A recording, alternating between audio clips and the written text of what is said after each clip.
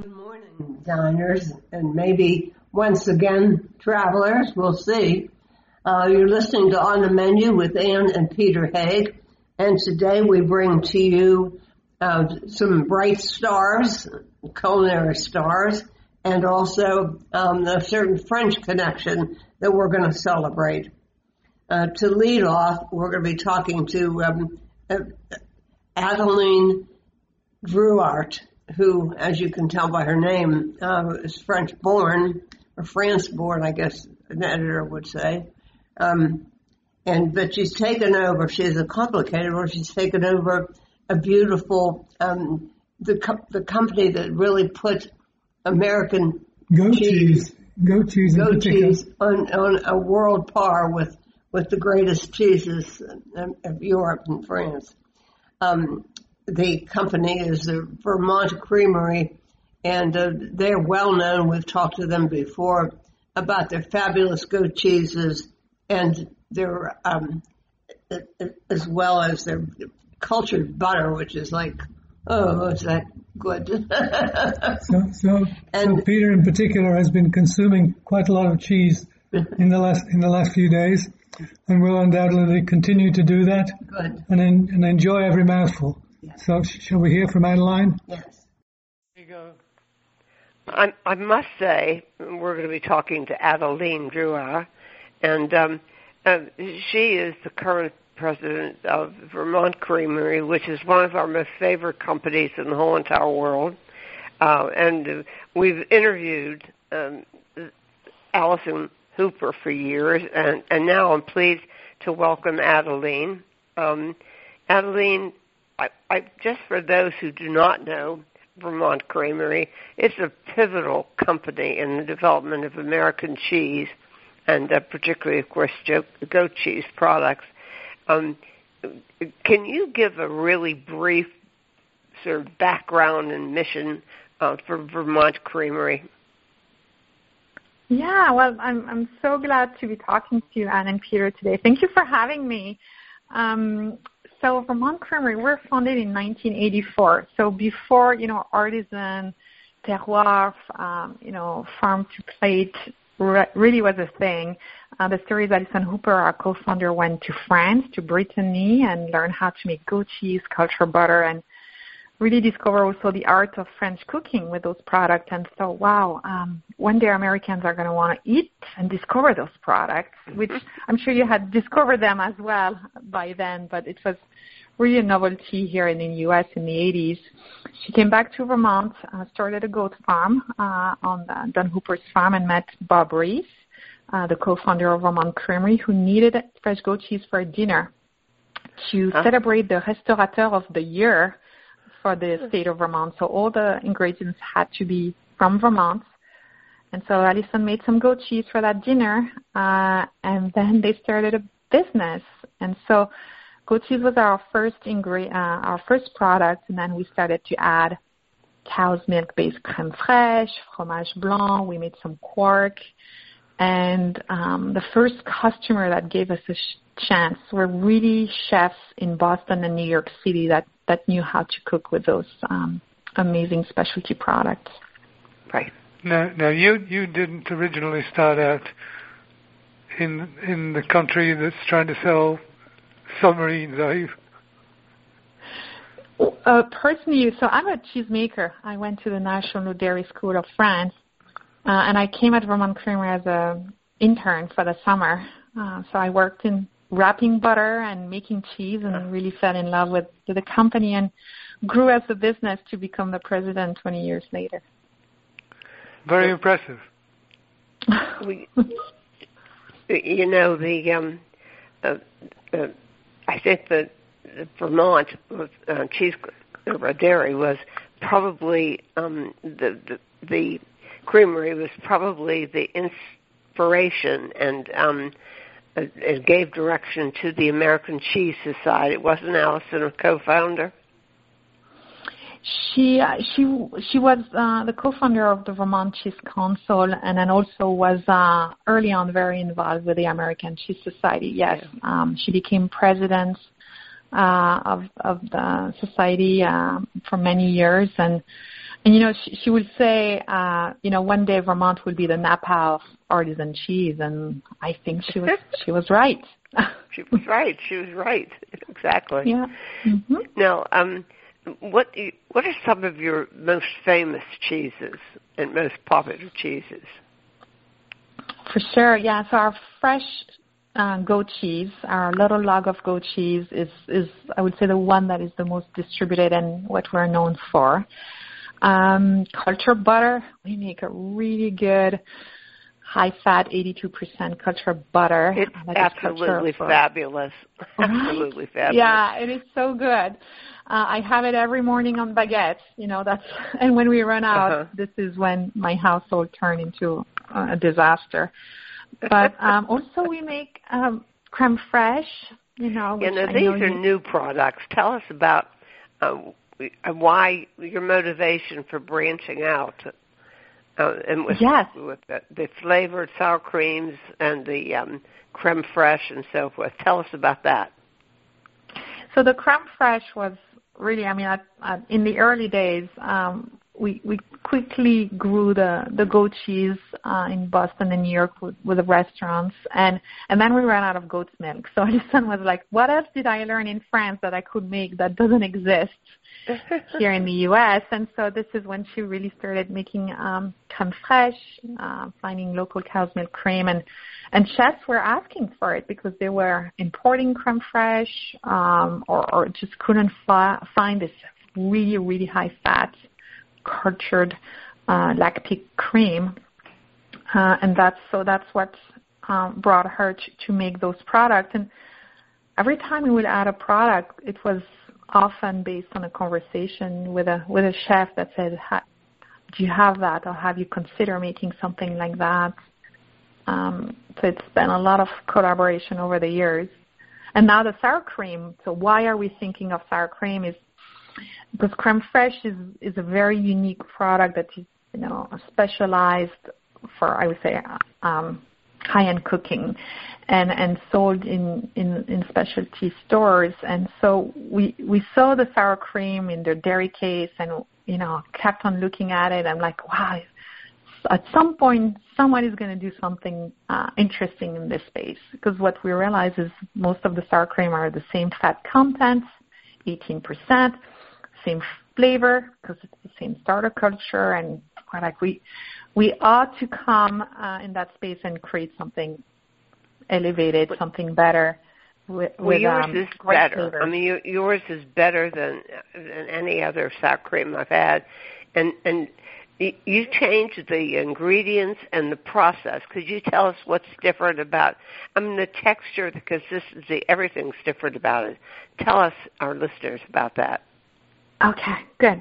Well, we wanted higher fat because, like you said, fat is back, right? And fat in cooking is like you can't replace it. So we wanted a sour cream that would be higher in fat, that has this very, very rich, velvety texture.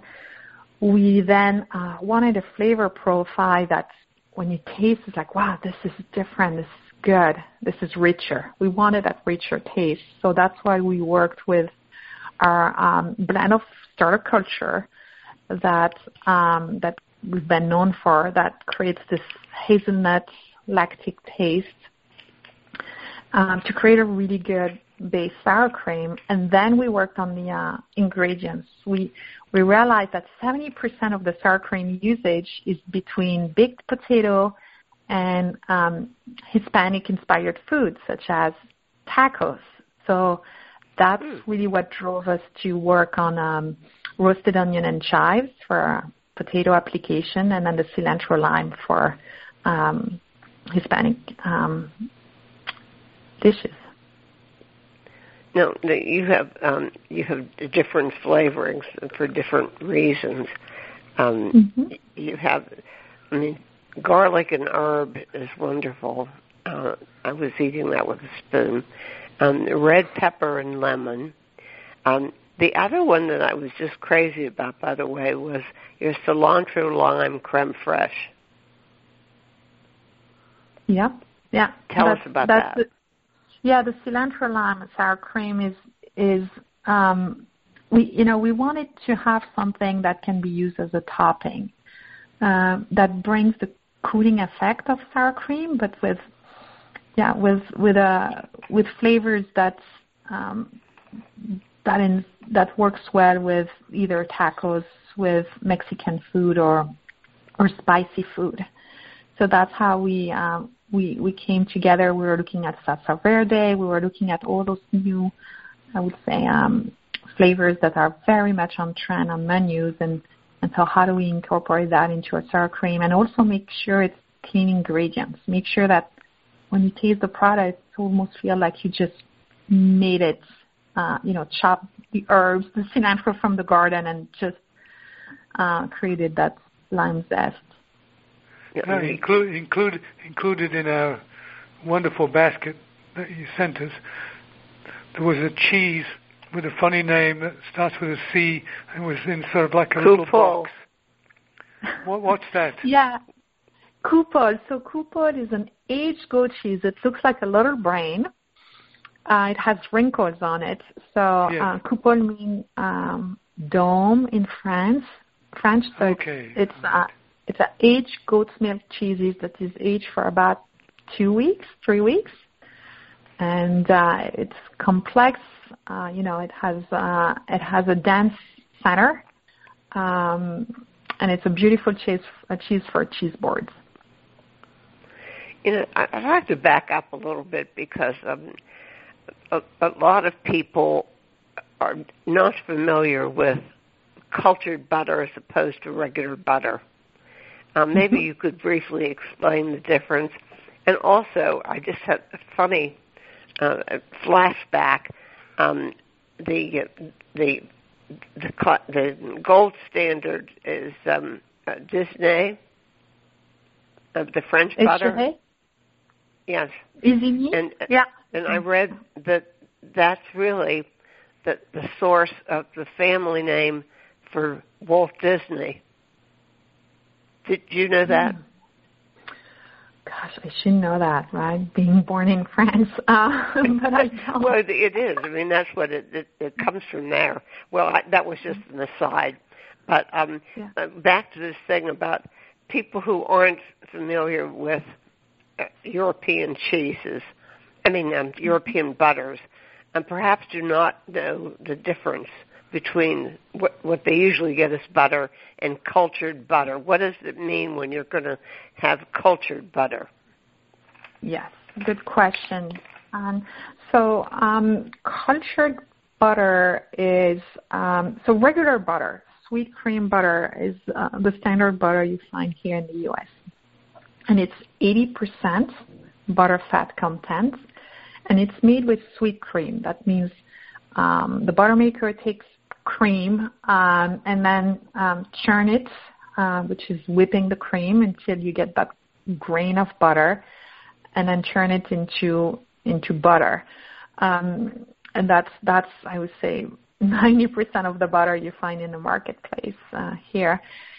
Cultured butter mean that you take an extra step, a very important step, which is to culture the cream before you churn it into butter.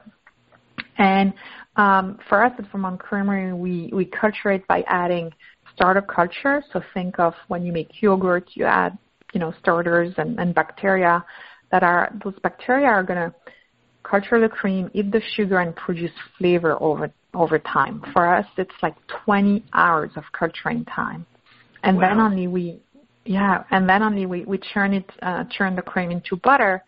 And the way I describe it, the simplest way is like you can make wine by taking grape juice and adding alcohol and vanilla and a little zest of cherry, or you can take wine and age it in oak barrel. That's the difference of culturing the cream, is really having a very rich, nutty flavor into the cream that then translates into a very rich, flavorful butter. The difference is so enormous. It's just amazing. Let's recap for a second, just to make sure I'm on the right page here. The cultured butter is made from cow's milk. Yes. No. Okay, I just wanted to be sure, because there are products on the market which are called goat butter. Where do we get that from? And we've had that, and we enjoy that. We enjoy that too. So Meyerberg, yeah. goat butter, goat milk butter. Yeah. I just read a poignant article about sheep dairy farmers, how they have no protections and no interest in them, and it's out of all the dairy farmers in the United States, there are only 200 of these of the sheep dairy farms, and they have no money support or anything. It's not just, I don't know where they're going to go if not out of business because they're shrinking. I'll just throw that in. You may not be interested in it, but sheep farmers would be probably. You never think of what kind of sheep makes the sheep milk, do you? No, we have our hands full with goats and trying to still, educate consumer nationwide on the benefits of trying goat cheese and cooking with goat cheese. But if you want to make Roquefort, you have to have sheep. You have to have sheep milk. Right? You're absolutely right, Peter.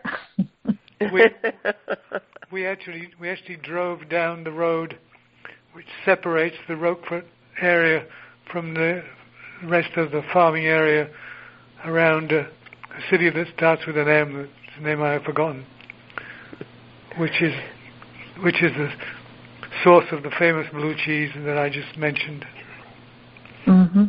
Roquefort region is out. It's beautiful, and I hope you had a chance to visit the caves. We actually ate at a truck stop, which we went into because it passed the parking lot test. It was actually wonderful. There were a lot of people. There were a lot of people in the parking lot, so we figured it must be a good place. That's our parking lot test restaurant. There you go. How many varieties did they have? You mean well? Of Roquefort. Our dessert. We decided we wanted to have cheese instead of a more conventional dessert, and I think we had like 6 different kinds. 6 or 7, different kinds of Roquefort. One better than the next. Wow. It passed the parking lot test, so it validated what we've always believed. There you go. I had a question about food. The whole way of shopping for food has shifted. What people are buying has shifted, just with development and exposure, but also because of the hang-ups with the COVID. I mean, how is the cheese markets fared? I mean, how do they do? Is it up, down, the same? It has changed quite a lot, and I would say, when the pandemic started, all of a sudden people are at home, they have to cook, they're rediscovering their kitchen, and have to cook 3 meals. So I think it was, consumer families were rediscovering their kitchen and how to cook, and that's why you saw some trends like make your own, bread and cookies were flying off, of the recipe, I would say, shelf online. And so we saw a lot of people cooking. We also saw consumer wanted to treat themselves with good food. They were no longer going out in restaurants, but they wanted something that makes them feel happy, and that's what specialty cheese does, or specialty food, like a good piece of chocolate, a great glass of wine, and a slice of goat cheese was what brought comfort during those hard times. So we saw a ramp up in culture butter and sour cream, and then also specialty cheeses for at-home consumption. And also consumer wanted to hear more about the story of those producers. So that was important for us to show up and continue to tell our story. Nothing different than what we've done in the past 35 years, but really continuing to show up with inspiration on how to cook, and then also explain consumer where their food comes from. And in the future, it's going to be interesting to see, how the restaurant industry pivots, and we hope that those consumers that learn how to cook at home are going to stay with the habits, No, it is said that General de Gaulle, who was the president of France, I think for 3 or 4 terms, someone commented about cheese or something like that, and he replied, "How do you govern a country which makes 450 kinds of cheese?" and that's a famous quote. The interesting thing is, I think that was an underestimate of how many kinds of cheese are made in France. Well, I mean, the American cheese scene has certainly, it used to be all you could get was cheese from Wisconsin, I mean, there's some very fine cheeses from Wisconsin, but, your whole experience at the Fancy Food Show has to be different since it's all online, right? Yeah, it is all online, which, for us, we create food because we love to eat food. When we want to explore, we go eat in the market, we go meet with chefs, and so it's been a little challenging as we haven't gone out as much. Actually, I'm driving to New York City tomorrow for the first time in 2.5 years because we want to explore again. Vermont is a great place to explore and create, but we also got to go and be out in the world. So really looking forward. Don't forget to wear your mask, right? Yes. Wear 2, just in case. Yeah. Do you see any change in direction for Vermont Creamery? Change in direction, no. What I would say is what we're going to do is double down into who we are from a mission perspective, but also from a being innovator and create culinary experience in places that people don't expect. We, along with 2 other pioneers on the West Coast, we created a market for goat cheese and then creme fraiche, and then we are the first one to make culture butter. And now we are going and making sure that those products, such as culture butter or sour cream, are a delicious product that is available in a broader market. So going for, more distribution because, we want consumer to appreciate specialty food, but also have access to specialty food. So it's no longer... You're going to be marketing more broadly in general markets, Is that what you're saying? Yeah. That's our goal. When you mentioned the person on the West Coast, were you talking about Mary Keane? Mary Keane, yes. Yeah. I asked her once, out of the blue, why she made goat cheese, and she said, "I was a single mother with 3 children." Yeah. That's her story. It's an amazing story. It is an amazing story. There are stories all over the country, all over goat cheese, and certainly over Vermont, which is probably the most prolific producer of specialty food that I know of as a state. It's just amazing. So you must be having a lot of fun there, are you? We do have a lot of fun, and not to mention great bread and croissant and you name it. And are you having fun with the goats? We interviewed Angela Miller about how she's a publicist mainly for culinary books, but she bought a land and couldn't figure out what to do with it, so she started raising goats, and her memoir is the funniest stories. I never thought all the different personalities that goats have. But she was going on about them. So, well, it's been a pleasure. Pardon? I should check on that book. Oh, what's it called? Her name is Miller, Miller, and Angela Miller. And what is the book called? But she's a very clever thinker and writer, and it was very uplifting. She's active in the American Cheese Society now. Yeah. I mean, she went from knowing nothing about farming or about goats or about cheese making or anything to being a big award winner with her products now. Yeah, she considered Bardwell. That's it. Yeah, that's it. That's it. Maybe that's the name of the book. I don't know. It's the name of the cheese, and it's delicious. It's the name of the cheese, but what did she call the book? I don't. It's almost as good as goat cheese. Yeah. So, Adeline, I'm so happy to know that the Vermont Creamery is still on a future-looking road, and that it has somebody who's going to steer it well. It was great meeting you, and thank you for taking time out of your presentations and your meeting with buyers to talk to us about the Vermont Creamery. And I found some new thing to put the butter on I wanted to tell you about, but I can't remember what it was. It was something that would have been without any attraction whatsoever except for your butter. Well, this weekend I hosted my team and I put some really good truffle in our butter, and I can tell you, nothing beats that up. Oh, wow. Sure. That sounds heavenly. I know. But Ann and Peter, thank you so much for having me, and congratulations on, a weekly story to tell for so many years. It's quite inspiring as well. Thank you. It's been a long time.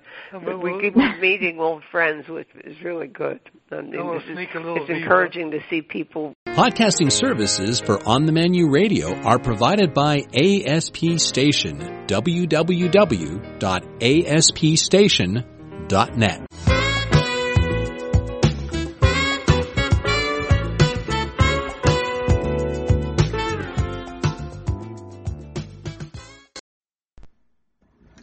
Welcome back. Next up, we're going to be talking to Rebecca Ossalter about Fulgurance, which is both a concept and physical projects. You could probably figure out how to name some of the popular French chefs that are cooking, and the star chefs, celebrity chefs, in celebrity-starred restaurants. How many of you could name the sous chef that cooked your meal? Because that's probably what happened the last time you were there and every other time you've been there. Fulgurance is the name of the several restaurants. And guess what? One of them's in Paris. The original one's in Paris. The original's in Paris, and they just opened one in Brooklyn. No laundromat in Brooklyn. And it's called the Fulgurance Laundromat, and is actually in a laundromat. Well, listen to Rebecca tell us about it. Well, Rebecca Ossalter, you are in Paris. Lucky you. Yes, indeed. We're going to be talking. You got my attention with your program, Fulgurance, when they opened in Brooklyn, New York. Mm-hmm. But the beginnings of it are in Paris. You are one of the owners of the company. Yes. Let's start just so we can bring our listeners up to speed on this. Whatever started this? What is the concept behind Fulgurance? Fulgurance actually started a while ago in 2010. We actually started with an event that we called Les Seconds sont les Premiers, which means the sous chef is the chef. And basically the idea was to put the sous chef in the spotlight because we realized that often he was the one running the show, but he was never put forward by the chef, but he was really at the hands of the chef when the chef wasn't there, and that the sous chefs really are the talent of tomorrow. Yes. And so we started organizing this event every month, where we would invite a sous chef to come do a dinner for the first time in his name for about 70 people. And we had sous chefs from all over the world come to Paris to participate in this event. And in a couple of years later, we decided to take that idea further. And instead of offering them a restaurant for one night, why not offer them a restaurant for 3 to 6 months so that they can really express themselves and be put center stage. So we opened our first one. Yeah? Rebecca, why don't you take a moment to explain the difference between your arrangement with the chefs and the typical French brigade system where the chef is the almighty God and everyone bows. And yes, well, it's very... You decided younger people should have a chance. Yeah, exactly. Well, it is true that in any kitchen, obviously there really is a sense of hierarchy, where the chef is the hero, and people come to discover his cuisine. But you often forget all the people that make his cuisine possible, and that often goes by his sous chef, who's his second in command, who is usually completely unknown, never seen, never heard, but who is the one who, back in 2010, when chefs became a lot more mediatized, so there started being a lot more events where chefs started stepping out of the kitchen, that's when we realized that while the chefs were out, organizing events, or pop-ups, or television shows, or things like that, and their restaurants were still running thanks to their brigade, and which was led by their sous chef, who was their ally, who was their hands and taste when the chef isn't there, and who is taught to be able to think, act, and cook like the chef when the chef isn't there. And we realized that they were never known. Now, but you handle, they get free reign to explore and present their cuisine, but your company handles all of the details, the business details, and all the arrangements necessary to run a restaurant? Yes, exactly. Basically, for us, the idea is that we invite them and we give them absolute carte blanche, free reign to do their cooking within a framework. So we give them, a physical restaurant, first of all, a team. So the team is fixed. So all of our kitchen staff, our dining room staff, stays the same. The only person who changes is the chef. And we invite them to come and do their menu for the first time. We like to be kind of like a testing ground for them, where they can try different ideas, different concepts, and we guide them, we accompany them. We handle the business side, we handle the recruiting side, we handle everything, and so they can have this time to really focus solely on their creativity and on their cooking before they set off to perhaps open up their own place, since the idea is to take these young talents that haven't necessarily ever run their own restaurant, haven't necessarily been able to cook their own food, and this is kind of the little last stepping stone for them.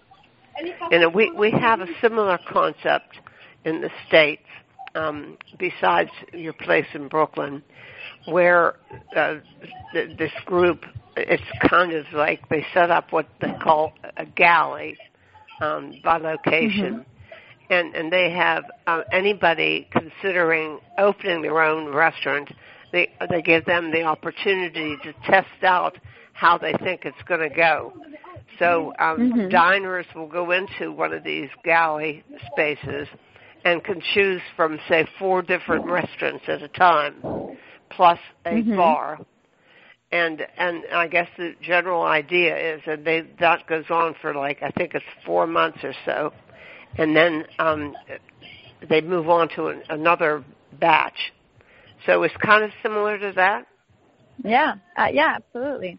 Absolutely. The idea is that they come in to test their menu, test their cooking, and then they have real-time feedback from real clients who come in, and then after a couple of months, they leave and they go off to start up their own project. It is very similar. Do they find you or do you find them? Well, it depends. Definitely when we opened, we were finding them, thanks to the event that we had been running for the past 3 years, we had been following a lot of young chefs, and so the first couple of chefs that came through our residency program were chefs that we had done this event with, who just so happened were about to leave their restaurant and their position as sous chef and were ready to set off on their own. And but then throughout the years, we are starting to get a lot of people who apply, which is great. And even better is more gratifying is when chefs actually recommend their sous chef.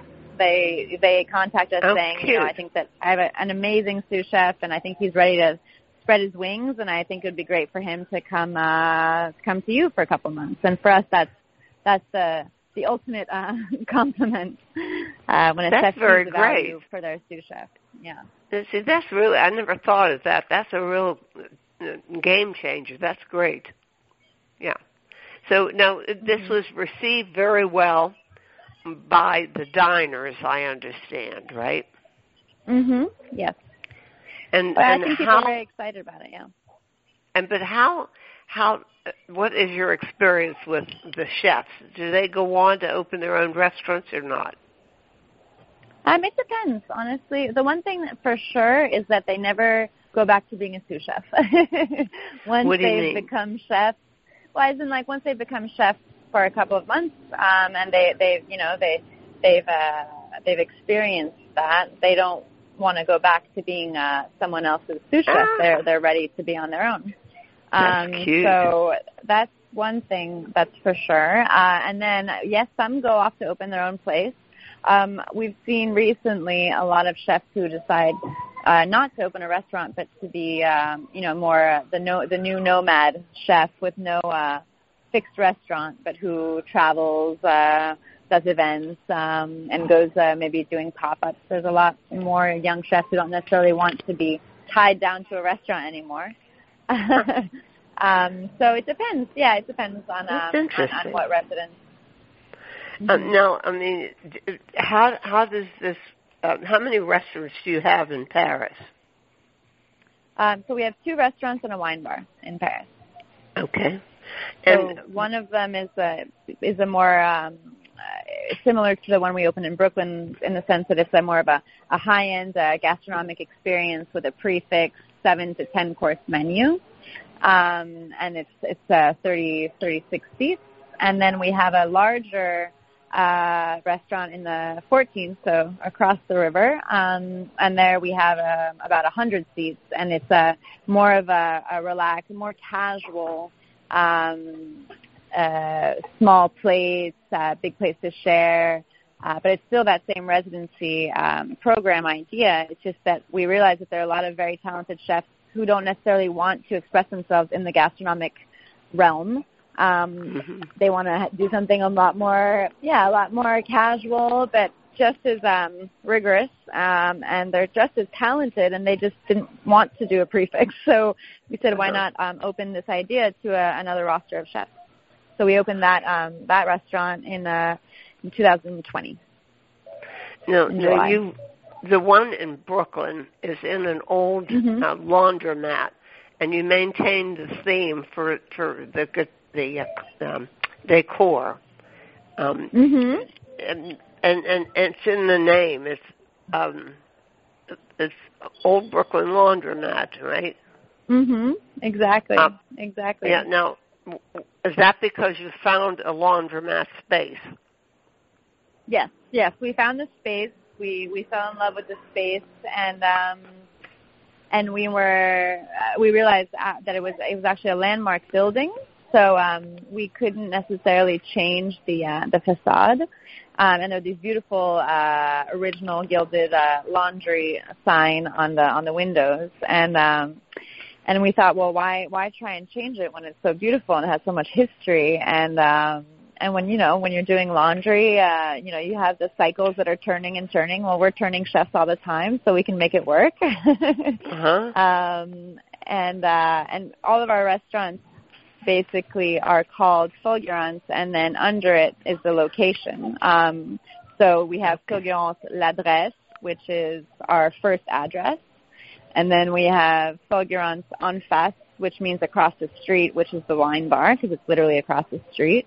And then we have Fulgurance l'entrepôt, because it's in a warehouse, in an entrepôt. And now we have Fulgurance laundromat, because it's in the laundromat. So it's our way of everyone being able to know where they are in the world. That's great. No, it's set up as a business, so presumably you have a profit involved in this, right? Well, it's run like any business, any restaurant, really. I mean, we open 5 days a week. We have all of our staff who have fixed salaries, and then we have a salary for the chef. So it really is run like any other restaurant. Okay. Have you discovered in the process great talent that was going under the radar? Well, many. No, I'd say that we've definitely discovered a lot of great talent over the years. And what's great is that they've all been very talented in very different ways, but they've always been someone's favorite. So that means that we haven't made a mistake so far in our casting. Well, what have you had a lot of chefs involved with the Brooklyn restaurants? Have you had lots of sous chefs signing up with it? We just opened in May in Brooklyn. And we are now on our third chef and resident chef who just started. And we have quite a lot of people interested in joining the program. The biggest challenge right now, because of COVID, is that sorry, I'm losing my English for a second. The frontiers, that's not the word, are closed, as in no one who's not American can come into the country. Got it. Okay. Right. And borders is the word you borders, thank you. Sorry. You speak without any accent, so I forget that the English is not your first language. I know, it's confusing sometimes. I just sometimes sound silly because I can't find my words. But no, the borders are closed, and the whole concept is based on the fact that we invite chefs from all over the world to come cook, because we like to follow, what's going on an international level in the food scene. So that's been hard for us in Brooklyn and in Paris. For the past 2 years, for the past year in Paris, we've had to only have locals in the sense that they are from France, even though they're not necessarily French. And in New York, we had to find, again, locals who are not necessarily American, but who live in America or who have a visa. So that's been a tough challenge. Not necessarily a challenge, but just it feels very limiting to the concept. And so we had to change a lot of things around in the lineup that we had planned. Yeah, well, the industry has been hit hard by COVID, I know, in every regard. And what does the name really mean, Fulgurance? Well, unfortunately, there's no there's no direct translation in English, but in French it means, it's used to describe an emotion or a feeling that is very powerful but fleeting, and that leaves a lasting impression. Sometimes people compare it to a shooting star. So interesting. That's, now you started out with your partners with a magazine. Is the magazine still running? Yes, we still have the magazine. We just actually released the 5th issue, and we just received it, and so we're doing the official launch in November. So we are continuing that magazine. It's really a way for us to keep traveling and meeting new chefs and staying on top of everything that's going on in the world. So it's very important to us to also always have that. What's it called? What's the magazine called? It's called Fulgurance. Fulgurance Almanac. Oh, okay. Let's make sure we get the website where people can sign up for the magazine and get information all about your restaurant. Yeah, what is the website? Yeah, it's just fulgurance.com. I never would have guessed. So you have information. Yeah, you have the magazine, and then all the different restaurants, and that's also where we take our reservations. Now, what would, if somebody's interested in joining the program, do they just go to the website? Yeah, they just go to the website, send us an email, and then we just set up a call or a meeting, and we always try and have them come in to meet the team, spend some time in the kitchen, and do one of our events, so they get a feel for the space and to make sure that they feel like it's a good fit for them and it's a place where they'll really be able to express themselves to the fullest, because that really is the point. So. Yeah. And what kinds of things do you look for in particular in a chef before taking him or her on? To us, that's a good question. It's a hard question to answer, but we are in the. It means everything and nothing to us. But I'd say we always say contemporary cuisine. We look for a cuisine that really has people that have a sensibility, that have a story to tell, that have an emotion through their cooking, that are trying to really say something. I mean, obviously it's going to be seasonal, local, because for us that's a given. All food should be like that anyway, but it is a prerequisite. But no, I think we look for people who really, you feel like they have something to say. They're cooking with their soul and their guts, and that we really want to display that to the world, and we want to tell their story to diners, and we want them to help them refine that identity. So will you expand in the United States, Rebecca? Do you think? Who knows? Who knows? Never say never. Well, I think it's a grand idea. I truly do. Thank you. I know from personal experience, a lot of sous chefs or even chef de cuisines, not the big name for the restaurant, go unnoticed. And then I also know that a lot of them don't really manage the transitions of their own restaurants. But as you explained, that gives them a whole new identity and sense of purpose, doesn't it? Mm-hmm. Exactly. Well, I wish you well, and it's, thank you. I said, I believe the concept is marvelous. Did you all come from a food background, you and your two partners? For a food-loving background, for sure. But we wanted to work in. We came from different angles. I'd say one of my business partners, Sophie, was more on the journalism side, but always interested in the food world. She worked for a culinary event company and magazine before. And then my other business partner, Hugo, was more on the event side. I see. And also organizing big events around food, and I was more on the consulting and PR side. Okay. Well, anyhow, again, listeners, it's FULGURANCE.com.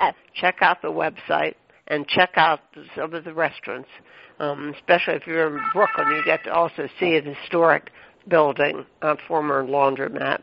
Well, thanks for talking to us. Hold on a second. I had a suggestion for Rebecca. Yes. I think your concept would be an absolute total winner in London. Well, we thought about London before New York, but it was closer to Paris. Yeah. But my business partner, Hugo, dreamed of living in New York City, so we decided to go there instead. Maybe one day it'll be That's where he is. Okay. And Brooklyn, of all places.